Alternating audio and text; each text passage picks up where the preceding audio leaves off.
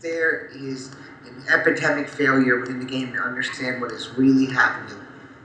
And this leads people who run Major League Baseball teams to misjudge their players and mismanage their teams. Hey there, this is Matt, and you're listening to the Matt Faust Mashup.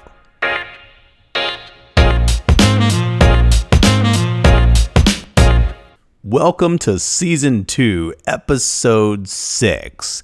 I'm so very thankful and deeply humbled that you've chosen to spend this time with me. We're going to talk about 3 fundamental ways that assessment can revolutionize learning on your campus. Also, we're going to narrow in on sensitive data and unidimensional assessments. Let's jump right into it.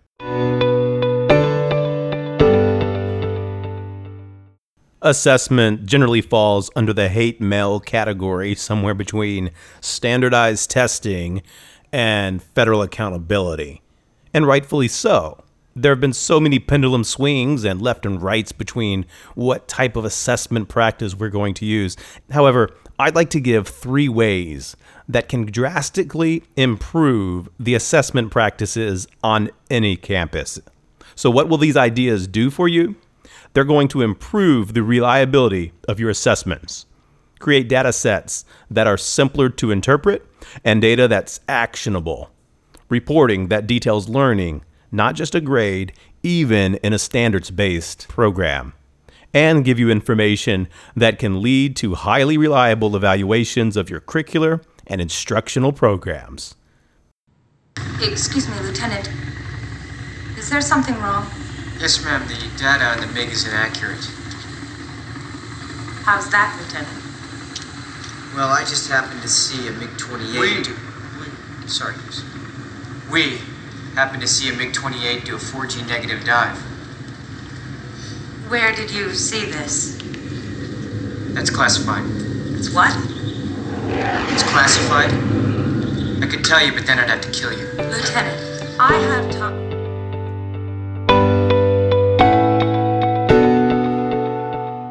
First, let's talk data dashboards.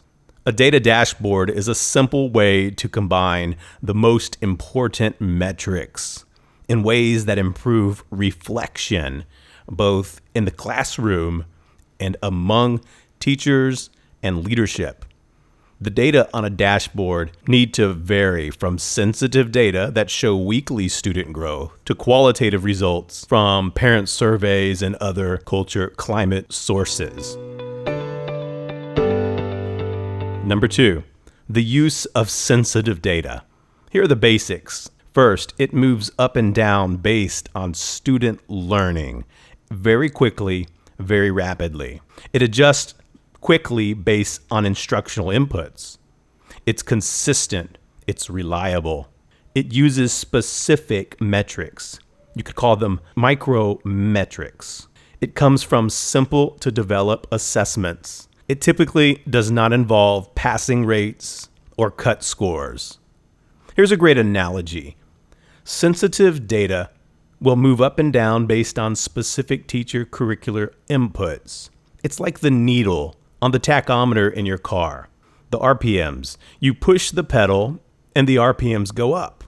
You let go of the pedal and the RPMs go down.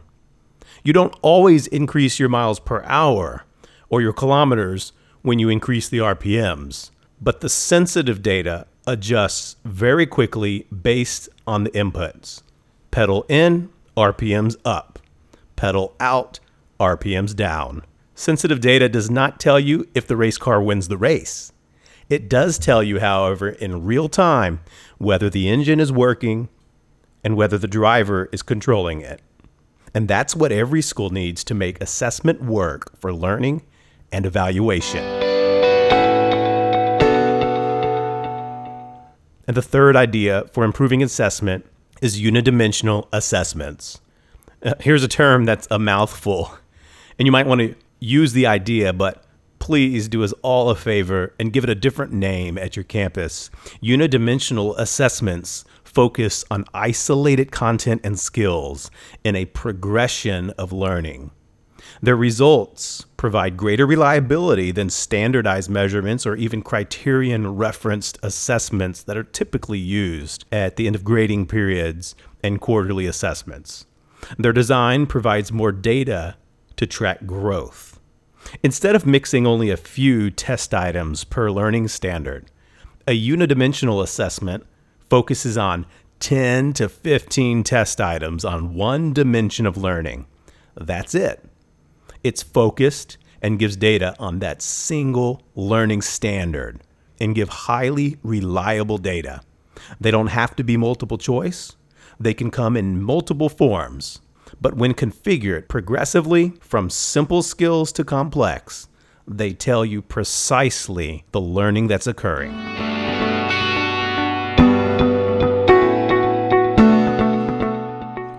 Are you testing too much? Here's a fair question, and everyone's heard the complaints about testing students too much. Since the early 2000s, standardized testing has completely become the norm of the American education system. Each state wants a score, a rating, and particularly a list that they can rank to say who's best and who's worst. For whatever reason, testing is the current means for determining that, but not everyone wants too much testing. So how do you know if you're testing too much? Let's talk 2 ways to test too much. Number 1, tests that are too big. And number 2, putting too much into one test. Let's back up and unpack each of these scenarios. It's worth making a few comments about test reliability. When you have big tests with too many standards, it comes with big problems in reliability. Imagine watching a movie in fast forward, say at 10 times speed, and then writing a movie review about it. You have to rate the movie and give your critique. However, you can't really make a good judgment about the movie, can you? That's the reliability problem. When your test is too big with too many standards, you end up watering down the accuracy of the information you get from each question. You can't pack enough test items for each standard.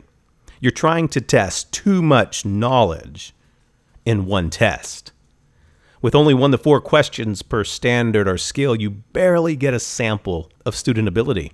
It's like the fast forward movie. You can't see each scene. You really can't give a good rating or critique on it. You certainly can't get enough information for a high-stakes judgment about instruction, curriculum, or even a student's ability. Don't take my word for it. There's a quick test you can do anytime you have a big test, a test with many standards. It's a simple stat trick that you learn in any research course. Take a student and administer the odd number test items from the test.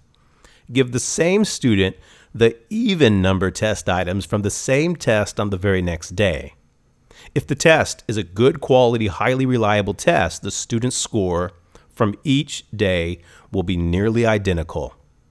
Of course, the student's score should be identical. No learning occurred overnight in the student's sleep.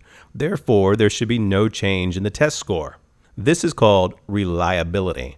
But it's not the case with big tests.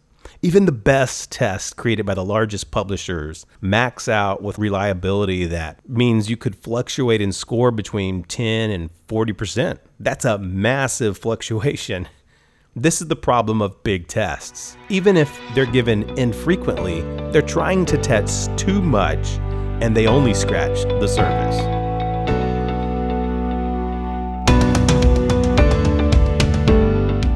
So how do we correct it? Number 1, you can make the tests even longer, like 10 to 20 questions per standard and have a 200 test item test, which is absolutely unreasonable. So number 2, the solution is unidimensional tests. Again, I'll link up a good article in this podcast so that you can get into more detail on unidimensional tests. Great teaching addresses a progression of learning, and great assessments should do the same. I hope you found this podcast to be helpful and that you can consider forms of assessment that are truly responsive to students. They provide agency and paint a picture of the whole child. There's no time for subpar or unreliable assessment practices. Our students, our futures, deserve better.